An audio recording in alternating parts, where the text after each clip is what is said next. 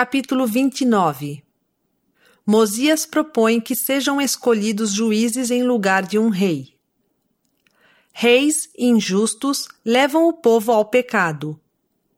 Alma, o filho, é escolhido como juiz supremo pela voz do povo. Ele também é o sumo sacerdote da igreja. Alma, o pai, e Mosias morrem. Aproximadamente 92 a 91 a.C. Ora, tendo Mosias feito isto, mandou averiguar por toda a terra, entre todo o povo, qual a sua vontade concernente a quem deveria ser o rei. E aconteceu que esta foi a voz do povo: desejamos que teu filho Aarão seja nosso rei e nosso governante.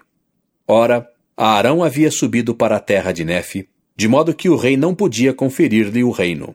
Nem Aarão desejava assumir o reino, nem tampouco qualquer um dos outros filhos de Mosias estava disposto a assumir o reino. Portanto, o rei Mosias tornou a comunicar-se com o povo. Sim, enviou-lhe uma mensagem escrita.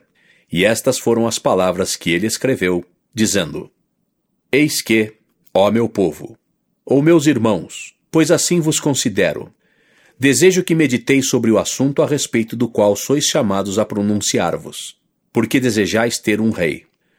Ora, declaro-vos que aquele a quem o reino pertence de direito não o aceitou e não assumirá o reino. E agora, se outro for nomeado em seu lugar, eis que temo que surjam discórdias entre vós. E quem sabe se meu filho, a quem o reino pertence, não se zangaria, levando uma parte deste povo atrás de si, o que provocaria guerras e contendas entre vós, fazendo assim correr muito sangue e pervertendo o caminho do Senhor. Sim, e destruindo a alma de muitos. Agora vos digo, sejamos prudentes e consideremos estas coisas, porque não temos o direito de destruir meu filho, nem temos qualquer direito de destruir outro que seja nomeado em seu lugar. E se meu filho se voltasse novamente para seu orgulho e para as coisas vãs, retiraria o que dissera e reclamaria seu direito ao reino, o que faria com que ele e também este povo cometessem muitos pecados. E agora sejamos prudentes, e prevendo estas coisas, façamos aquilo que assegure a paz deste povo. Serei, portanto, vosso rei pelo resto de meus dias. Não obstante, nomeemos juízes para julgarem este povo de acordo com a nossa lei, e reorganizaremos os negócios deste povo, porque nomearemos como juízes homens sábios, que julgarão este povo de acordo com os mandamentos de Deus. Ora, é preferível que um homem seja julgado por Deus do que pelo homem, porque os julgamentos de Deus são sempre justos, mas os julgamentos do homem nem sempre são justos.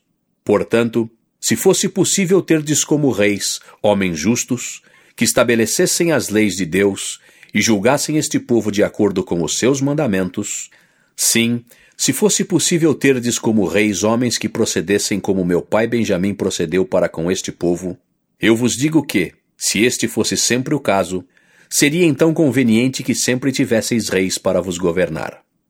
E eu próprio trabalhei com todo o poder e faculdades que possuía para ensinar-vos os mandamentos de Deus e estabelecer a paz por toda a terra, para que não houvesse nem guerras, nem discórdias, nem roubos, nem pilhagens, nem assassínios, nem qualquer outro tipo de iniquidade. E todo aquele que cometeu iniquidade, eu o castiguei de acordo com o crime que cometeu, segundo a lei que nos foi dada por nossos pais. Agora vos digo que, por não serem todos os homens justos, não é aconselhável que tenhais um rei ou reis que vos governem. Pois eis que quanta iniquidade um rei iníquo faz com que se cometa, sim, e que grandes destruições. Sim, lembrai-vos do rei Noé, de suas iniquidades e abominações, e também das iniquidades e abominações de seu povo. Vede que grande destruição lhes adveio. E também, devido às suas iniquidades, foram levados ao cativeiro. E se não fosse pela interferência de seu sábio Criador, e por causa do arrependimento sincero deles, teriam inevitavelmente permanecido em cativeiro até agora. Mas eis que ele os libertou, porque se humilharam perante ele, e porque o invocaram fervorosamente, libertou-os do cativeiro, e deste modo age o Senhor com seu poder em todos os casos entre os filhos dos homens. estendendo o braço de misericórdia aos que nele confiam. E eis que agora vos digo que não podeis destronar um rei iníquo, a não ser com muitas lutas e derramamento de muito sangue. Pois eis que ele tem companheiros de iniquidade e conserva-se rodeado de seus guardas, e anula as leis dos que reinaram com justiça antes dele, e pisoteia os mandamentos de Deus. E decreta leis e envia-as ao povo, sim, leis segundo sua própria iniquidade. E quem a elas não obedece, ele faz com que seja destruído. E contra os que se rebelam, envia seus exércitos para guerreá-los. E se pode, destrói-os. E assim um rei injusto perverte os caminhos de toda a retidão. E agora eis que vos digo que não é conveniente que tais abominações recaiam sobre vós. Portanto escolhei juízes pela voz deste povo, para que sejais julgados de acordo com as leis que vos foram dadas por nossos pais, as quais são corretas e foram dadas a eles pela mão do Senhor. Ora, não é comum a voz do povo desejar algo contrário ao que é direito, mas é comum a minoria do povo desejar o que não é direito. Portanto observareis e tereis isto por lei: resolver vossos negócios de acordo com a voz do povo. E se chegar o tempo em que a voz do povo escolher iniquidade, então os julgamentos de Deus recairão sobre vós. Sim, então será o tempo em que ele vos visitará com grande destruição, assim como tem, até aqui, visitado esta terra. E agora se tendes juízes, e eles não vos julgam de acordo com a lei que foi dada, podeis fazer com que eles sejam julgados por um juiz superior. Se vossos juízes superiores não julgarem justamente, fareis reunir um pequeno número de juízes menores, e eles julgarão vossos juízes superiores de acordo com a voz do povo. E eu vos ordeno que façais estas coisas no temor do Senhor.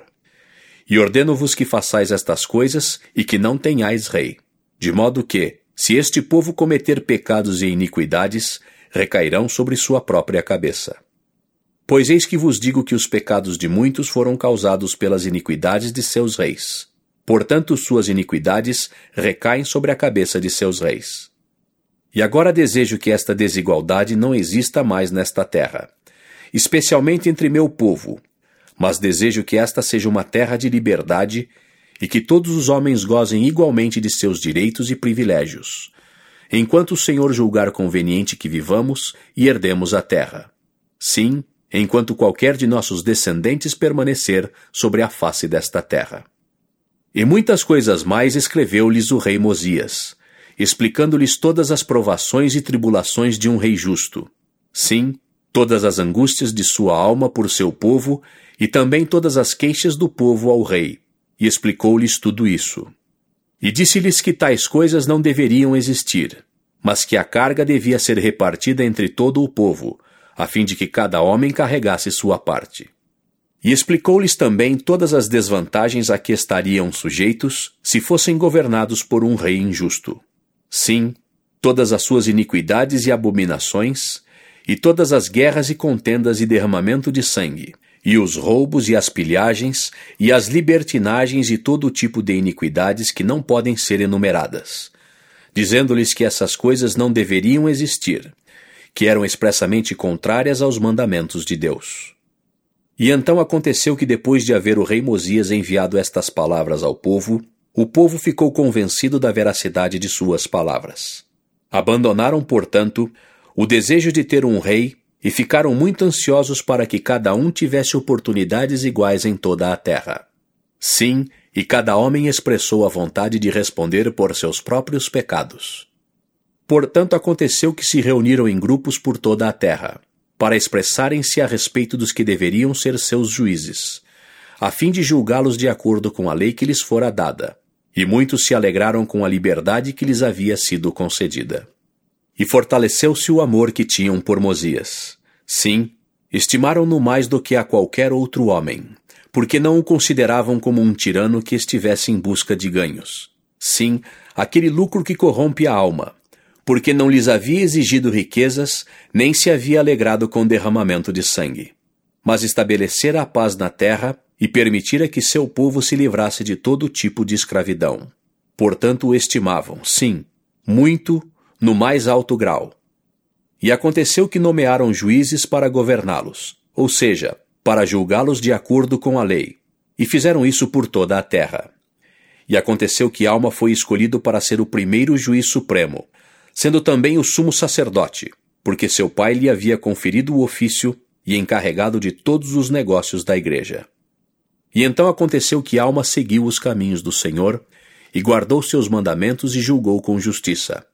E houve paz contínua por toda aquela terra.